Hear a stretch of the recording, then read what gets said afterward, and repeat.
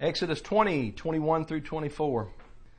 And the people remained at a distance as Moshe approached the thick darkness where Elohim was. Then Yahweh told Moshe, "This is what you are to say to the Israelites.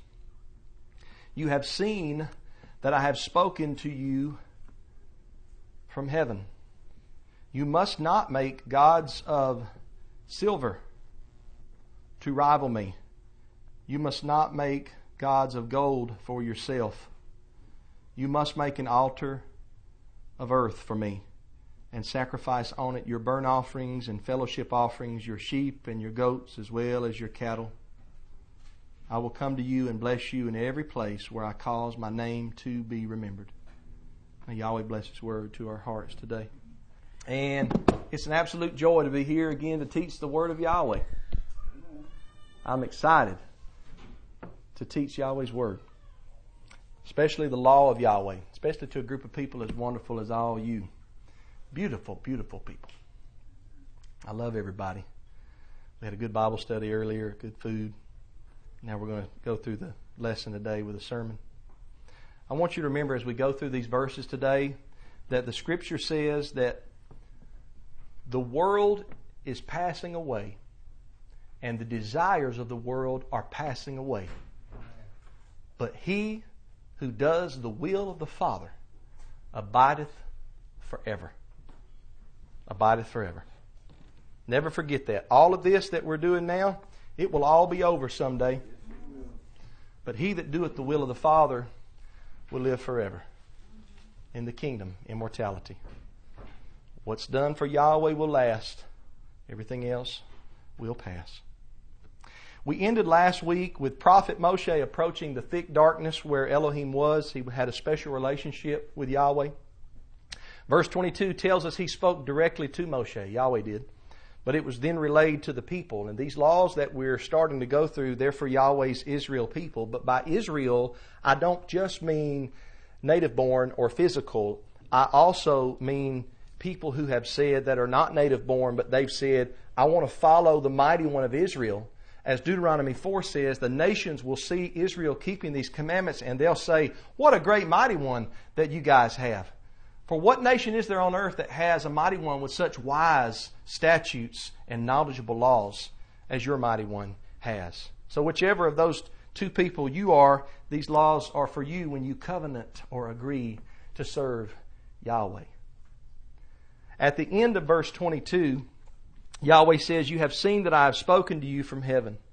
Now we've already seen last week in Exodus 19 that Yahweh came down on the mountain and spoke to the people. Thunder, lightning, trumpet blast, mountain shook, fire, and He spoke. So the word heaven here does not mean the ultimate abode of Yahweh. The Hebrew word shamayim, it can be understood as the sky. And so what's taking place here is the people are standing at the base of the mountain. They're looking up to heaven, the sky, and they're listening to Yahweh speak with His mighty voice. That's the best understanding there of He spoke to them from heaven at the top of the mountain. They ra'ah. Remember that word? They experience, they witness Yahweh. Now it's on the basis of the speaking voice that Yahweh speaks verse 23 here. They heard the very voice of Yahweh. Yahweh spoke the 10 words, the 10 commandments in Exodus 21 through 17. They heard a voice, but they did not see a shape. They did not see a form. The JPS Torah commentary on Exodus 20:23 renders the verse as this: You yourselves saw that I spoke to you from the very heavens.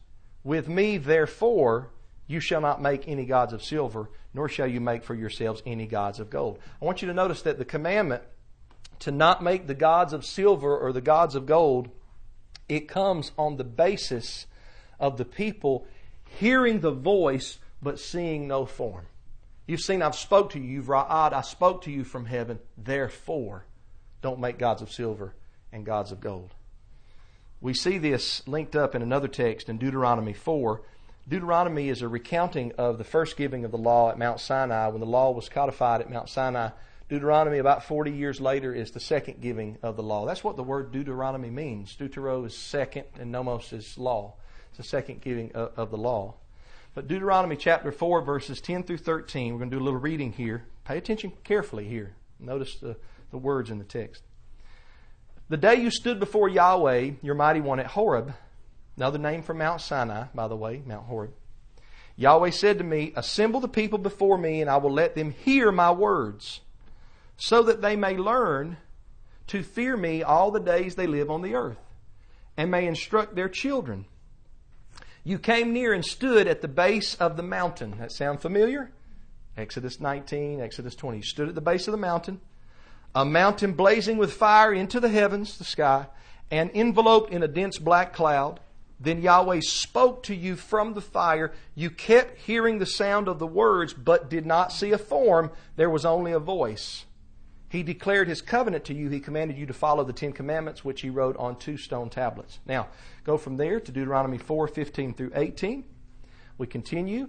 Be extremely careful for your own good, because you did not see any form on the day Yahweh spoke to you at Horeb out of the fire. Not to act corruptly and make an idol for yourselves in the shape of any figure, a male or female form, or the form of any beast on the earth, any winged creature that flies in the sky, any creature that crawls on the ground, or any fish in the waters under the earth. Then you can read the whole chapter, but a little bit further down in 33 and 35 and 36, the verses, continues and it says, has a people ever heard the Mighty One's voice speaking from the fire as you have and lived? You were shown these things so that you would know that Yahweh is the Mighty One. There is no other besides Him. He let you hear His voice from heaven to instruct you. He showed you His great fire on earth, and you heard His words from the fire. Over and over again, the emphasis is they heard, but they did not see a shape. They heard Yahweh speak. He was gracious to let them hear His voice. So the command to not make an idol in the shape of anything is directly tied to the Israelites only hearing the voice of Yahweh, but not seeing the shape or the form of Yahweh. Exodus 20, verse 23 in my HCSB puts it very nicely. It says, you must not make gods of silver to rival me. Good translation. This is a reiteration of the second commandment of the 10 in Exodus 20. I believe it's verses 4 through 6. Yahweh is telling them, do not make an image or likeness of me. That's the understanding of that commandment. Yahweh is not against making images and likenesses of things. What He commands against specifically is the making of or the bowing down and worshiping of images and idols that are an attempt to depict Him on the earth. Whether you make them, attempt to depict Him, or you make them and then bow down to them. He's against both of those. And it's because He did not show the Israelites His shape or form. They should not try to depict what the Almighty looks like.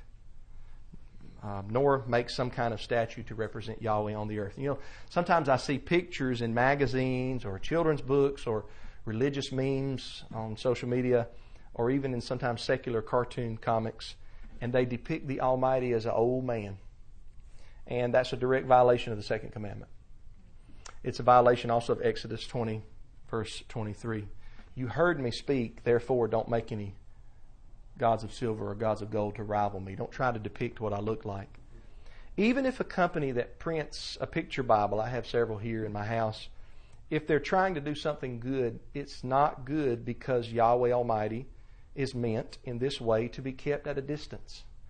There's ways, obviously, that He's close to us. We just sang a text from 1 John where we're children of Elohim because He's adopted us into His family based on what He's done for us through His unique Son. But that doesn't mean that Yahweh still shouldn't be kept at a distance in some ways. We talked a lot last week about the fear of Yahweh. It's becoming less and less preached and less believed. But the Scripture teaches in both Old and New Testaments to fear Yahweh. We've got to keep Him at a distance because He is the Almighty. He is the Most High. There's no one as great as Him. So this is part of fearing Yahweh. This is the exact point of the second commandment. It's saying, don't try and depict me, Yahweh says. Don't make something to represent me. Don't bow down to something you make to represent me. You did not see my shape or my form. You only heard my voice. So what's happening now is we're beginning to get into specific laws, and we're going to cover a lot of laws. And we need to remember We need to remember, brothers and sisters, that the law of Yahweh is perfect, converting the soul. The testimony of Yahweh is sure, making wise the simple. Don't forget that when we're going through these laws, because some people are going to say these laws are just outdated, they're archaic, they're primitive, but the word of Yahweh abides forever. The grass may wither and the flower may fade, but Yahweh's word abides forever. Amen. Stick with Yahweh's word. Now there's a flip side to this. If we continue to read the text, and that's what we do, we just go verse by verse. We teach the Bible that way here. That's the best way to do it. If we keep reading in verse 24, verse 23 tells us what not to make or how not to worship Yahweh. It says, you must not make gods of silver to rival me, nor gods of gold for yourselves. And then verse 24 tells us what to make. You must make this. There's a parallel there. You must not make, you must make. Okay? Now, this is where it's going to get strange for a lot of people. Because we are so far removed from true worship due to traditions and doctrines of men. This is where I even am distanced from a lot of people in our own movement. And I don't believe things or teach things for the purpose of trying to make myself different. I just try to read the Scriptures and be honest and not go against what my genuine conscience is telling me that it says. Before I get to verse 24, what I'm about to say, I say not to belittle anybody, but it needs to be said. What is taking place in many churches in the world when a man gets up to speak to people is not preaching. It's not. My son showed me clips of preachers all the time on social media, little clips that people take of them to try to show forth cultic and heretical like practices, and it's not preaching. They're not preaching the Word. They're getting up there, they may read a verse, and then they just preach what they want to preach. But there's no teaching of the Word. There's no instruction. It's not preaching. It is because people have turned the exposition of the Word into a pep talk or something that sounds cool, or just so they can rant on their own whatever. That is why people leave a church over and over and over for years and years and never graduate to a higher level of learning. If everybody in here, no matter whether you're little Rowan's age or Brother Jerry Kendall, Elder Jerry Kendall's age, if you don't leave the service and have something to put in the backpack, have something that you've learned, have something that you can put into practicality in your life, I have not done my job as a minister of the gospel, as a servant of the gospel. And the law, I have not done my job. And what's going on in many churches, it's just not, it's not scriptural. It's foreign to the text, not just to the Old Testament, but it's foreign to the text of the New Testament. Now, these verses we're going to go over today, this next verse, we're going to cover one more verse today. This verse has been handwritten in scrolls for thousands of years.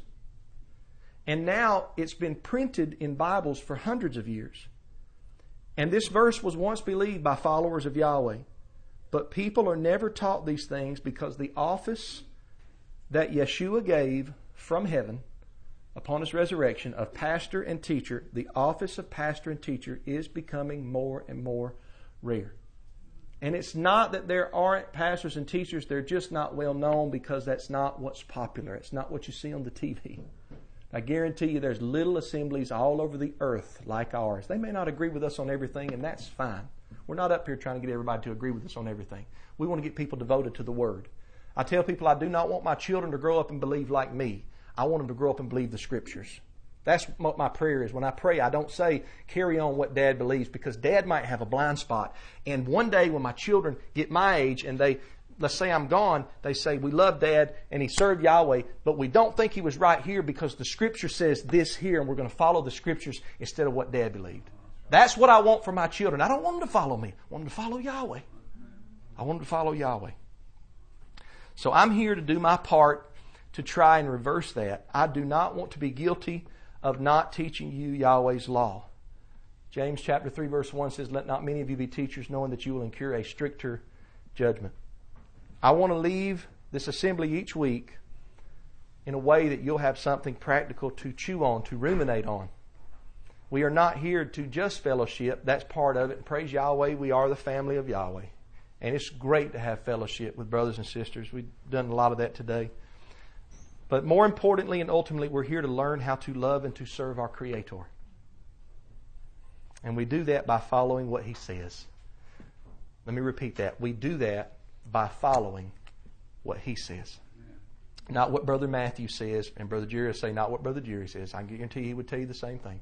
We do it by following what the Creator says.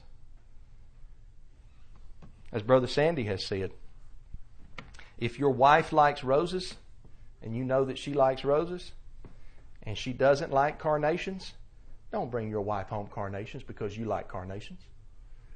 Don't look at those carnations and say, boy, these are pretty. I think she'll like them this time. And you know good and well she don't like them and she wants roses and you show up with some carnations. No.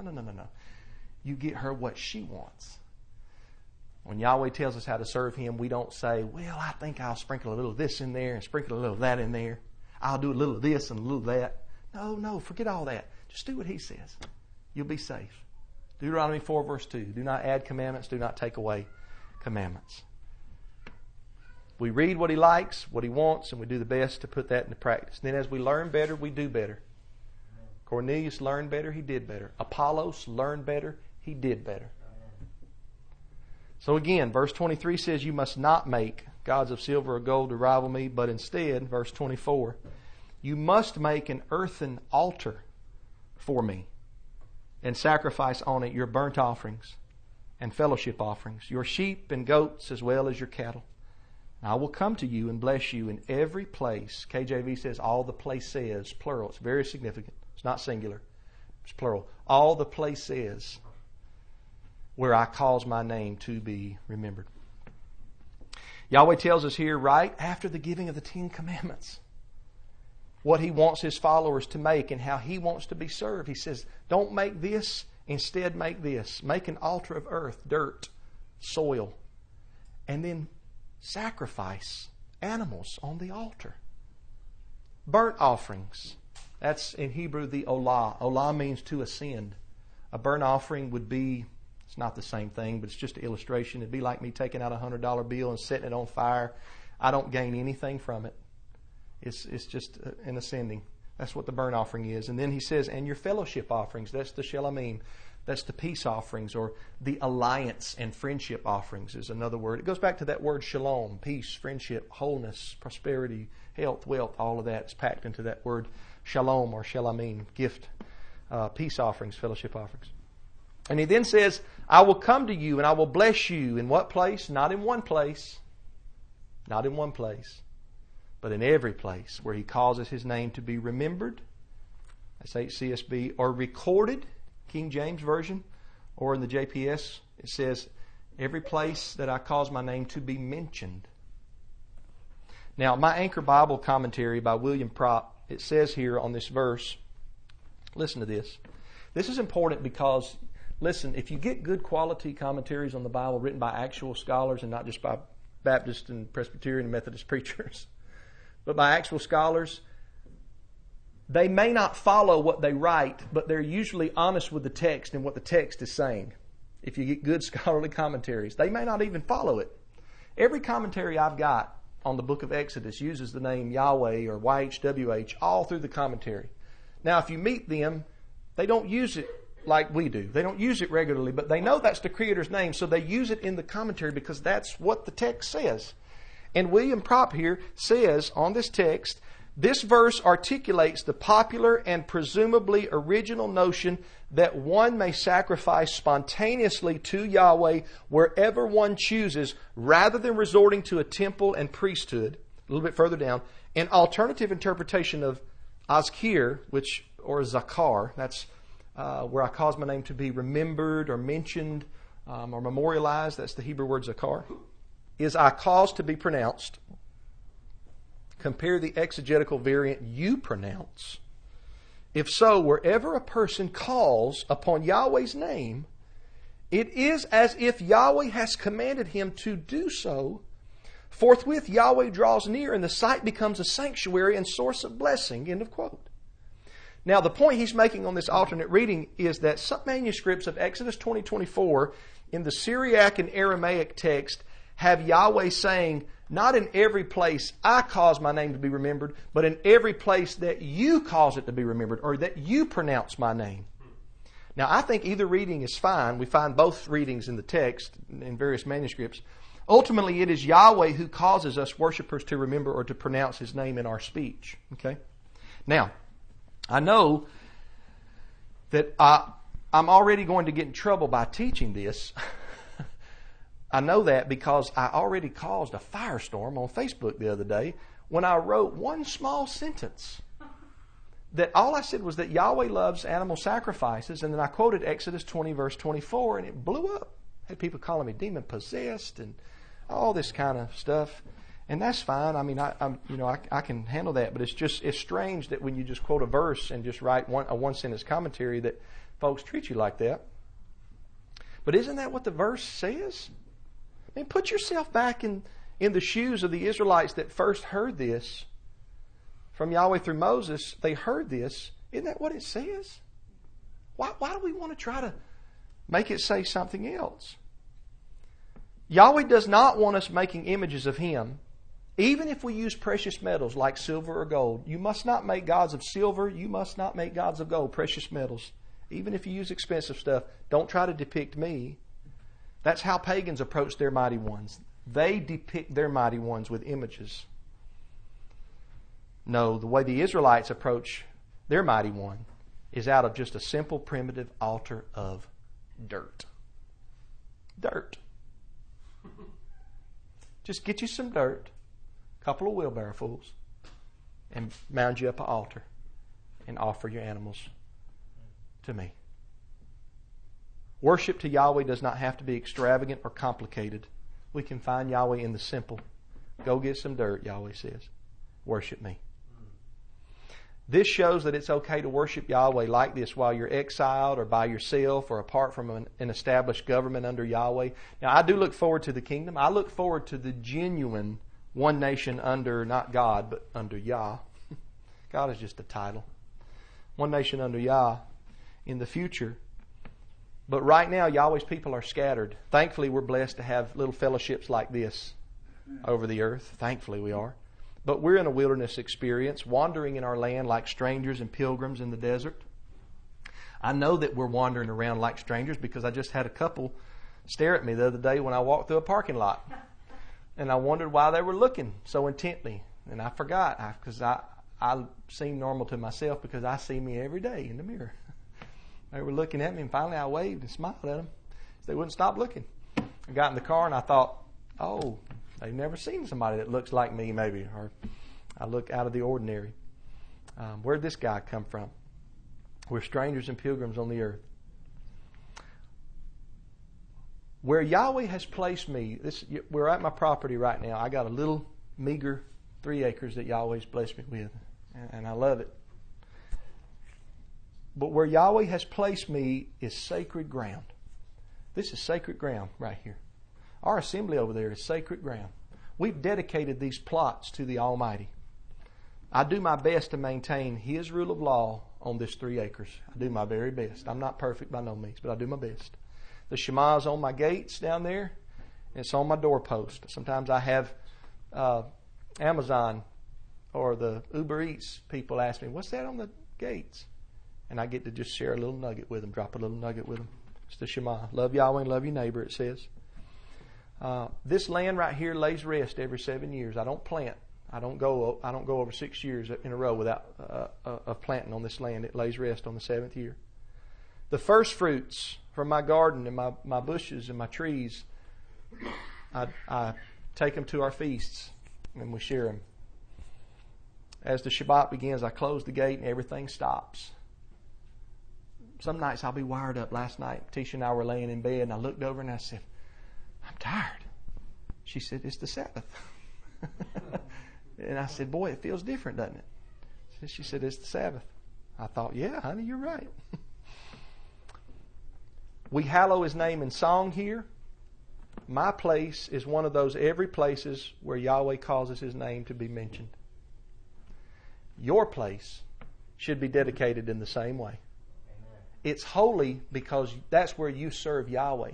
That's what makes it holy. It's not that it's special in and of itself, but it's because a child of the one true King stepped onto that property and dedicated it to the Almighty. Even if it's a little bedroom. Somebody says, well, Brother Matthew, I just rent out a bedroom in a house. Dedicate the bedroom to Yahweh Almighty. Well, I live in an apartment. Dedicate the apartment to Yahweh Almighty. Listen, we're in the world, not of the world. We know everything's going on around us, but what Yahweh has given you, dedicate it to Yahweh. And don't let any sin in the camp. It's holy because you serve Yahweh there. All the world around you might be doing their own thing, but you can dedicate your place to Yahweh, and you can make sure Yahweh's rule of law is followed on your place, no matter how small your place is. People have asked me, catch this, people have asked me about the commandment in Deuteronomy 7, where Yahweh tells the Israelites, when you go into the land of Canaan, smash the sacred pillars and, break down the altars. Get rid of the carved images. Somebody says, Brother Matthew, I'm zealous. I think we ought to go up and tear down the obelisk there in underground Atlanta or wherever. And sometimes you'll see them in the graveyard. The commandment was given to the Israelites because Yahweh was giving them that land.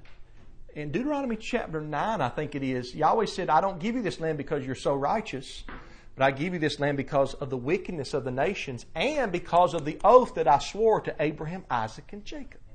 So, that's Deuteronomy 9. Yahweh was giving them that land, and therefore that was going to be their land, and they were to get rid of all the pagan worship in their land. So, the way that you obey that, practically, Deuteronomy 7, is not by going up to the Capitol and trying to tear down an obelisk, or going up to the local church and trying to tear down an obelisk. A lot of people don't know about that. But you purify the land Yahweh has given you. You purify the land Yahweh's given you. When you plant yourself and your family on a piece of land, get rid of everything that's not of Yahweh. That's right. If somebody that lived there before you had something that's not of Yahweh, get rid of it. Nip it in the bud. Cut it off. Cut it off. And then implement Yahweh's rule of law on your property. Write the commandments on the doorpost of your house and on your gates. We cite it every week after our service, at the end of our service. The gates of an Israelite house represent entering holy space. You drive through or walk through, in olden times, the Shema. Someone drives up, they know a worshiper of Yahweh lives there because His very name is on the gate. When I wrote the Shema on my gate, I wrote it in English, but when I got to the name, Brother Jerry, I wrote it in Hebrew. I don't know if I have to, but I thought, I'm going to revert back to how it was written in Hebrew. And I wrote it in Hebrew. These altars harken back to the worship of Yahweh by the patriarchs in Genesis. Genesis 12, 6 through 8, we read, Abram passed through the land to the side of Shechem at the oak of Moreh. At that time the Canaanites were in the land. But Yahweh appeared to Abram and said, I will give this land to your offspring. So he built an altar there to Yahweh while the Canaanites were still in the land. But Yahweh appeared to him there. That's actually Ra'ah again. Abraham experienced Yahweh, and he built an altar there to Yahweh. From there he moved on to the hill country east of Bethel and pitched his tent with Bethel on the west and Ai on the east. And there he built an altar to Yahweh and worshipped Him. Literally that word worship is to invoke the sacred name, to invoke it, to call upon Yahweh's name. So Abram was in the land of Canaan, and idol-worshipping Canaanites were there. But when Yahweh ra'ad to Abraham, Yahweh came and spoke to him, is what that means. Abram realized the place that he stood was hallowed, so he dedicated it to Yahweh. It was one of those every places where Yahweh causes His name to be mentioned. It did not matter what was going on around. He marked the territory with an altar. He pronounced the sacred name. What was the altar for? Well, I'll tell you what it was for. And I'm not against praying at an altar necessarily, but the altar wasn't necessarily for praying there. The altar was for sacrifice. In the book of Genesis, Noah, Abraham, Isaac, and Jacob are all recorded as building altars to Yahweh in various places that they dedicated to Yahweh. Noah is one of my favorite accounts. Yahweh tells him, come out of the ark after the flood waters receded, and they had to be ready to come out because him and his family and all them animals have been in there for a year, if you read the text. I was talking to somebody the other day, and they thought he was only in the ark for 40 days. And I said it rained 40 days and 40 nights, but he was in the ark for a year. You can read that in the Genesis account. Well, Noah brought him and his family out, all the animals, and then we read in Genesis 8, 20 through 21, then Noah built an altar to Yahweh. We made it through. I want to dedicate this piece of land to Yahweh. We built an altar to Yahweh. He took some of every kind of clean animal and every kind of clean bird. And we're way back here in Genesis. We hadn't made it to Leviticus 11 yet, but there's already clean animals and clean birds. Because the clean and unclean designations, they didn't just show up in the time of Moses. They've been ever since Yahweh taught His law to Adam, and then Adam taught it to Seth, and then Seth, and so forth, and so on. And he offered burnt offerings on the altar. Again, that's the olah, the ascending offering. A burnt offering, by the way, doesn't have anything to do with sin. As a matter of fact, most of the offerings, the animal sacrifices in the Old Testament, don't have anything to do with sin. There's about 5 different types of offerings, if you summarize them. 3 of them don't have to do with sin. 2 of them do, the guilt and the sin offering. But the burnt offering, the peace offering, and the grain offering, which, by the way, is a vegetarian offering. The grain offering is. Your King James will call it the meat offering. But there's no meat in the meat offering. The word meat used to mean food back in the older times, right? Minka, yes, absolutely, absolutely. Verse 21, when Yahweh smelled the pleasing aroma, notice it was pleasing to Yahweh. You ever pass by a good barbecue and you smell it? You think, boy, that smells good. Well, this text says, when Yahweh smelled the pleasing aroma, He said to Himself, I will never again curse the ground because of man, even though man's inclination is evil from his youth. And I will never again strike down every living thing as I have done. There was no temple there. Noah was the priest of his home. There was no government. It was just Noah and his family, 8 souls. Matter of fact, they were over there on the mountains of Ararat, which is what we call modern-day Turkey. That's where they were at. They're over there in Turkey. Over there in the ancient East, where all the true religion actually began. It didn't begin here in the West. The true religion began in the East. The worship of the Most High. Over there in Turkey, there is Noah building this altar. And he offers up this burnt offering. Noah dedicated that ground to Yahweh with an altar. And he offered the olah, the ascending offering to Yahweh. He was so thankful. The reason he did it is it was something that was of expense to him. It was something that was of great wealth and measure to him. And he said, Yahweh, you brought us through, and I'm going to give you something back. As I close today, I want you to remember this. This is how Yahweh says He wants to be worshipped.